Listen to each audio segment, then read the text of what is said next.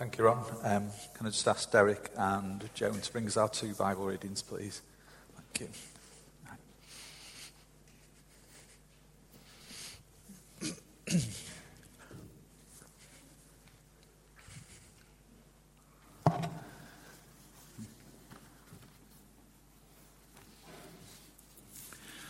First reading is from Matthew chapter 17, verses 14 to 20. When they came to the crowd, a man approached Jesus and knelt before him. "Lord, have mercy on my son," he said. "He has seizures and is suffering greatly. He often falls into the fire or into the water. I brought him to your disciples, but they could not heal him." "You unbelieving and perverse generation," Jesus replied, "how long shall I stay with you? How long shall I put up with you? Bring the boy here to me." Jesus rebuked the demon, and he was healed at that moment. Then the disciples came to Jesus in private and asked, "Why couldn't we drive it out?" He replied, "Because you have so little faith. Truly I tell you, if you have faith as small as a mustard seed, you can say to this mountain, 'Move from here to there,' and it will move. Nothing will be impossible for you."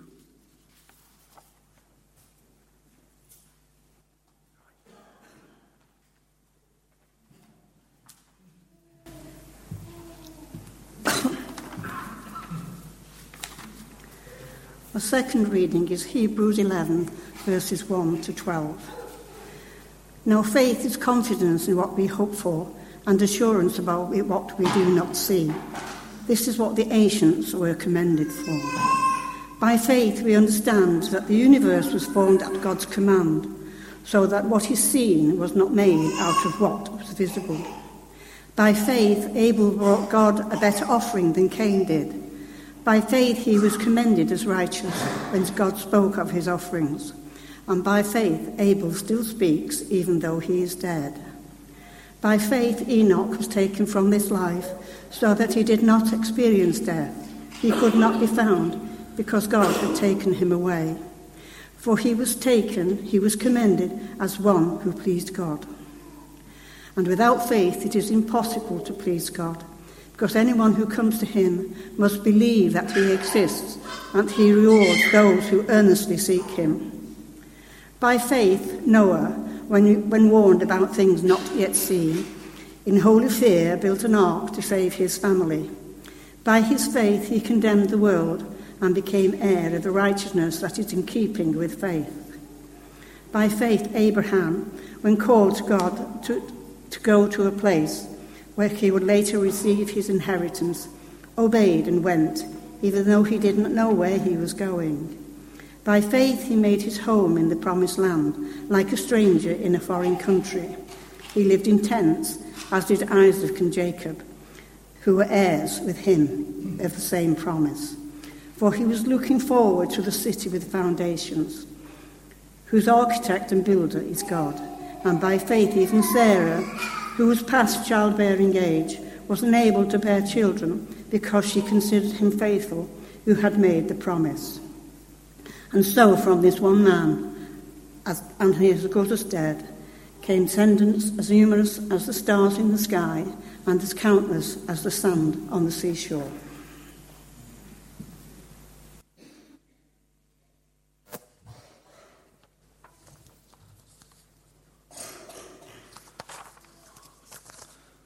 Okay, great stories of faith there. So if we just look at the first one first, I'll just put that there, because it's not all about Coleman's mustard, it's about the seed.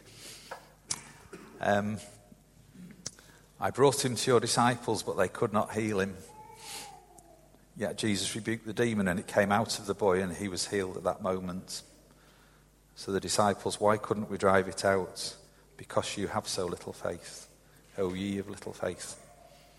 So it's a great reading from Matthew and a great story, really. So hopefully you've had a chance to see how small a mustard seed is if you've not seen one before. I'm sure most people have seen them, but I still find it difficult to imagine there's 15,000 mustard seeds in that jar. But anyway,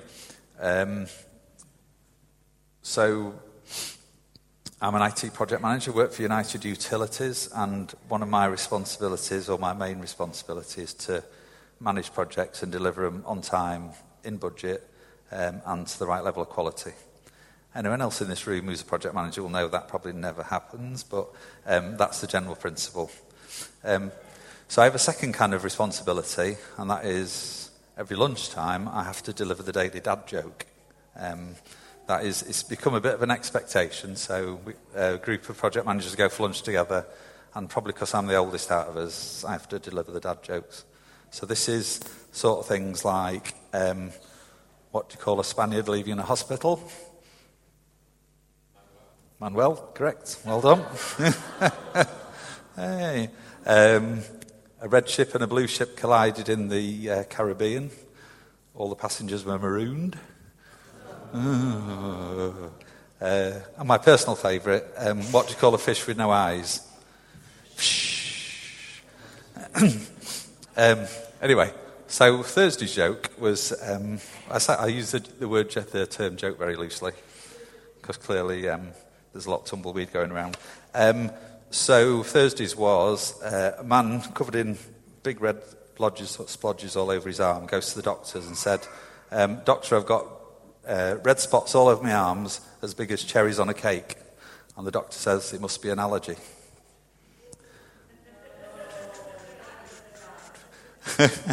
So are we there yet? So an allergy. Cherries on the cake, big red spots. No? Are we there yet? Okay. Blimey. Let me know when you're there.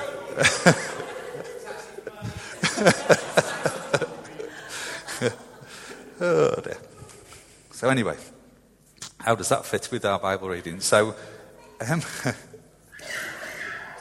in Jesus' parables, he quite often uses analogies to try and help us to understand. And the mustard seed's a kind of analogy. He's not really saying our faith is 1 millimetre in diameter. He's saying even if you've got the tiniest of faith, it's important and you can do wonders with that faith, however small it is. So sort of earlier in the story, before we get to this point, in Matthew 10, Jesus called his 12 disciples to him and gave them authority to drive out impure spirits and to heal every disease and sickness. So Jesus has already given them the authority to do it, and they've actually gone and done it, but they've failed. Jesus has had to go and actually drive the demons out, and he said that's because they've not got enough faith. In Luke 17, it's the same kind of story. The apostle said to the Lord, increase our faith. If you have faith as small as a mustard seed, you can say to this mulberry tree, be uprooted and planted in the sea, and it will obey you. Then there's another parable with it a bit earlier in Matthew as well. The kingdom of heaven is like a mustard seed, which a man took and planted in his field. And though it's the smallest of all seeds, yet when it grows, it is the largest of garden plants, and becomes a tree so that the birds will come and perch in its branches. So this is the story of Jesus' disciples not delivering a young boy from a demon spirit. And Jesus called them faithless and perverse in the reading. And he only gave one reason why the boy had not been delivered. It was not because of the parents' sins or the boy's sins, but because of the disciples' unbelief. So in this reading, our faith is revealed like the mustard tree. So just following our little mustard seed along. So mustard seed faith, if you imagine your faith as a mustard seed. So a mustard seed faith begins as a grain, gives a tiny little grain. Everybody's given a tiny measure of faith. And mustard seeds, as we've seen, are the smallest of the seeds. So that grain faith needs to be planted. So we need to do something with it, so otherwise it'll stay 1 millimetre in diameter. So mustard seeds used to be planted apparently in holes 6 inches deep and filled with water. And then 72 hours later, the water had disappeared and there was kind of silt over the seed, and then tiny green sprouts began to appear. So our faith does need planting, firmly planting, to enable it to grow. And then after that, mustard seed turns into a plant. So in Mark's Gospel, he says, it's like a grain of mustard seed, which when it's sown in the earth is less than all the seeds that are in the earth. But when it's sown, it grows up and becomes greater than all the herbs and shoots out great branches so that the birds of the air may lodge under the shadow of it. And the seed must be well rooted, so the root of the mustard plant grows 3 times faster than the stalk. So our faith needs to become rooted in God. We must believe in God even when he doesn't speak, even when we can't see him. And then that planted seed must be growing. Our faith is designed by God to grow. And faith can only grow by continual use and expanding our vision. So then mustard seed faith turns into a tree. So we've moved on a bit from those tiny little seeds. We're now up to a tree. So apparently mustard trees grow to a maximum of 21 feet tall, which means the root, if you think back to the previous thing about the difference between how much of a shoot you see and how far the root goes down, a 21-foot tree means the root's 63 foot in the ground, straight down. It's a tree with destiny. It's really firmly rooted, and our faith must continue to grow in the same way. But also, tree faith must have branches. So while the tree is only 21 foot high, it's fully grown, its branches are 72 feet wide. So our faith needs to spread out for others. So if you imagine the branches spreading out and spreading our faith amongst other people. And the mustard seed faith turns into a great tree. So in Luke 13, verse 19, it's like a grain of mustard seed which a man took and cast into his garden, and it grew and produced a great tree, and the birds of the air lodged in the branches of it. And a great tree faith is not seasonal, so it's not, I'm a bit faithful today, I wasn't yesterday, or maybe a bit more tomorrow, maybe not next week. The mustard tree is an evergreen. It never sheds its leaves, and its leaves never fade. So our faith is not something that's used once in a while. We must use it every day. And to quote the song the band did earlier, we walk by faith, not by sight. And great tree faith is attractive. I didn't realise this. Apparently sheep love the fragrance of the mustard tree and will come and shade under it. And the tree's leaves close at night and open during the day. And the water that drips from the leaves onto the sheep will kill ticks, fleas, parasites and body lice without damaging the wool. So there you go.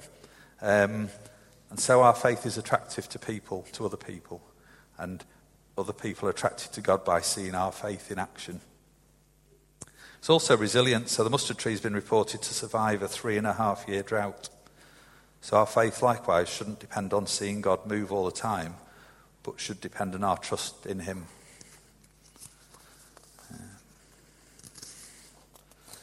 Jesus wasn't suggesting that we go around trying to move trees just to prove that we have faith. In the same way, he's not suggesting it's the size of a mustard seed. He just uses this in the parables to try and teach this to us and the disciples. What Jesus was trying to teach his disciples, and he wants you and me to learn, is that it doesn't take a great faith to produce great results. And that's because the results don't depend on us. So we can have faith that size, but we can produce massive results because God is working with us and within us. The only way our faith can increase is by spending time meditating on the Word of God and growing. So that's enough mustard for now. So Bible reading 2. And I was saying to Steve before, Hebrews just sounds like one of those words. I always picture it as being after Genesis and Exodus. It's an Old Testament sort of word. But it's a great book, and I don't spend much time with Hebrews, but it took me a while to find it in the Bible, to be honest, because I was flicking through. And I didn't remember the nursery rhyme or the rhyme that's supposed to remind you where it is. But so I'm flicking through the beginning of the Old Testament. Hebrews must be here somewhere. But it's a really good New Testament book that I don't look at enough, clearly. So the second reading was about, obviously about faith. And in verse 1, it's just a simple definition of faith. Faith is the substance of things hoped for and the evidence of things not seen. So this is putting our trust in something we can't see, but that doesn't mean there's no evidence for that faith. So we're trusting in God. There's a quote from, I don't know whether it's Martin Luther King or someone about faith is taking the first step bit without being able to see the rest of the staircase. It's quite a famous quote. I think is it Martin Luther, John? You're an educator man, Steve, so no. Yeah, it's a quote that's used quite a lot anyway. So faith is putting our trust in something we can't see. We believe as a God, not because we can see him, but because we have plenty of evidence that he exists. We have nature which tells us as a creator. We have God's word, the Bible, which proclaims that God exists. And while we cannot see him, we can have faith in him because the proof he's given us through history, science, nature, and through his word. So verse 6, it says, "And without faith it is impossible to please God, because anyone who comes to him must believe that he exists and that he rewards those who earnestly seek him." We must have faith to please God. Everything we do should be done in faith. So it's an interesting Bible reading. So the Hall of Fame. So it's sometimes mentioned. Does anybody know about the Hall of all the different halls of fame? So there's the Hall of Fame is a list of individuals, usually chosen by a group of electors, to mark people that are famous in their field. So sport, movies, music, and all that sort of thing. Sometimes it's just a list of names. Other times there's sculptures, plaques. So you've got I think in American football there's a Hall of Fame for the best footballers over the last many years. There's the Rock and Roll Hall of Fame, I think. And then there's the Hollywood Walk of Fame, which is apparently more than 2,500 brass stars now that are embedded into the sidewalk, honouring celebrities from Bryan Adams to Muhammad Ali, Daniel Radcliffe to Ginger Rogers, John Wayne to Barry White. So this is the Hollywood Walk of Fame, and you can go and walk it, I think, if you're there in Hollywood. 2,500 stars. So there's quite a lot of different halls of fame, celebrating people and their achievements. But kind of the 11th chapter of Hebrew is kind of God's Hall of Faith. So, and it's a list of, and a brief synopsis of all these different people that have had amazing faith in the Bible. So it's an example to us on how we can and should have faith in God as well. So beyond reading the accounts of the people mentioned in Hebrews, we should look into the stories behind those that are kind of referenced. So it's almost like lots of little bookmarks here in this reading, telling you about Noah and about Abel and Sarah and Abraham. And it's like a little, I suppose you'd call it like almost like a hyperlinks. So if you read that, you could then click on that and go to another story in the Bible which tells you about great faith. And many of the stories point to specific actions that were done. It's important to see their faith produce the action and not the other way around. So we don't earn our faith because we do good deeds or good actions. The right actions that we do are the result of having a proper faith. So Romans 4 tells us that Abraham was not saved because he obeyed God. Rather, his obedience to God was a result of his faith. And James 2 teaches that a man or woman who has faith in the promises of God will show their faith through their actions. So the list of ones that are in Hebrews 11 there, and I didn't ask Joan to read them all because we would have been here for a while. But it includes Abel, Enoch, Noah, Abraham, Isaac, Jacob, Sarah, Joseph, Moses, Rahab, Gideon, Barak, Samson, Jephthah, David, Samuel, and the prophets. So what's quite a good exercise if you want some homework would be to read Hebrews 11 and then do a little hyperlink to all those other little stories and see some examples of faith in action, some great examples of faith. And some of them are amazing, really. So that's the Hall of Faith. Whizzing ahead of time, and it's not even summer now. So each of us has faith, but are we using it? How long have you been saved, and has your faith continued to grow into the far-reaching impact Christ wanted it to? So Lots of stories there, lots of examples. The challenge facing us today is how we use faith. God didn't point out the little things to be believed. He used things like mountains being moved and trees being removed and planted into the sea. God's tired of little faith and wants us to shoot for the sun. So although God uses examples of mustard seeds, mountains, trees, he wants us to use our faith, and he will work within us to work those really amazing displays of faith. So don't ask for great faith so that we can do great things. Ask for faith the size of a mustard seed so that we can see God do great things. So that's our summary. Let's just pray for a moment. Just bow our heads, please. So Almighty God, we ask for a mustard seed-sized faith. We ask you to work within us to grow our faith, to enable us to really make a difference in our lives of other people, in our church, in our community. Help us to believe and never doubt your mighty power. Through Jesus Christ our Lord. Amen.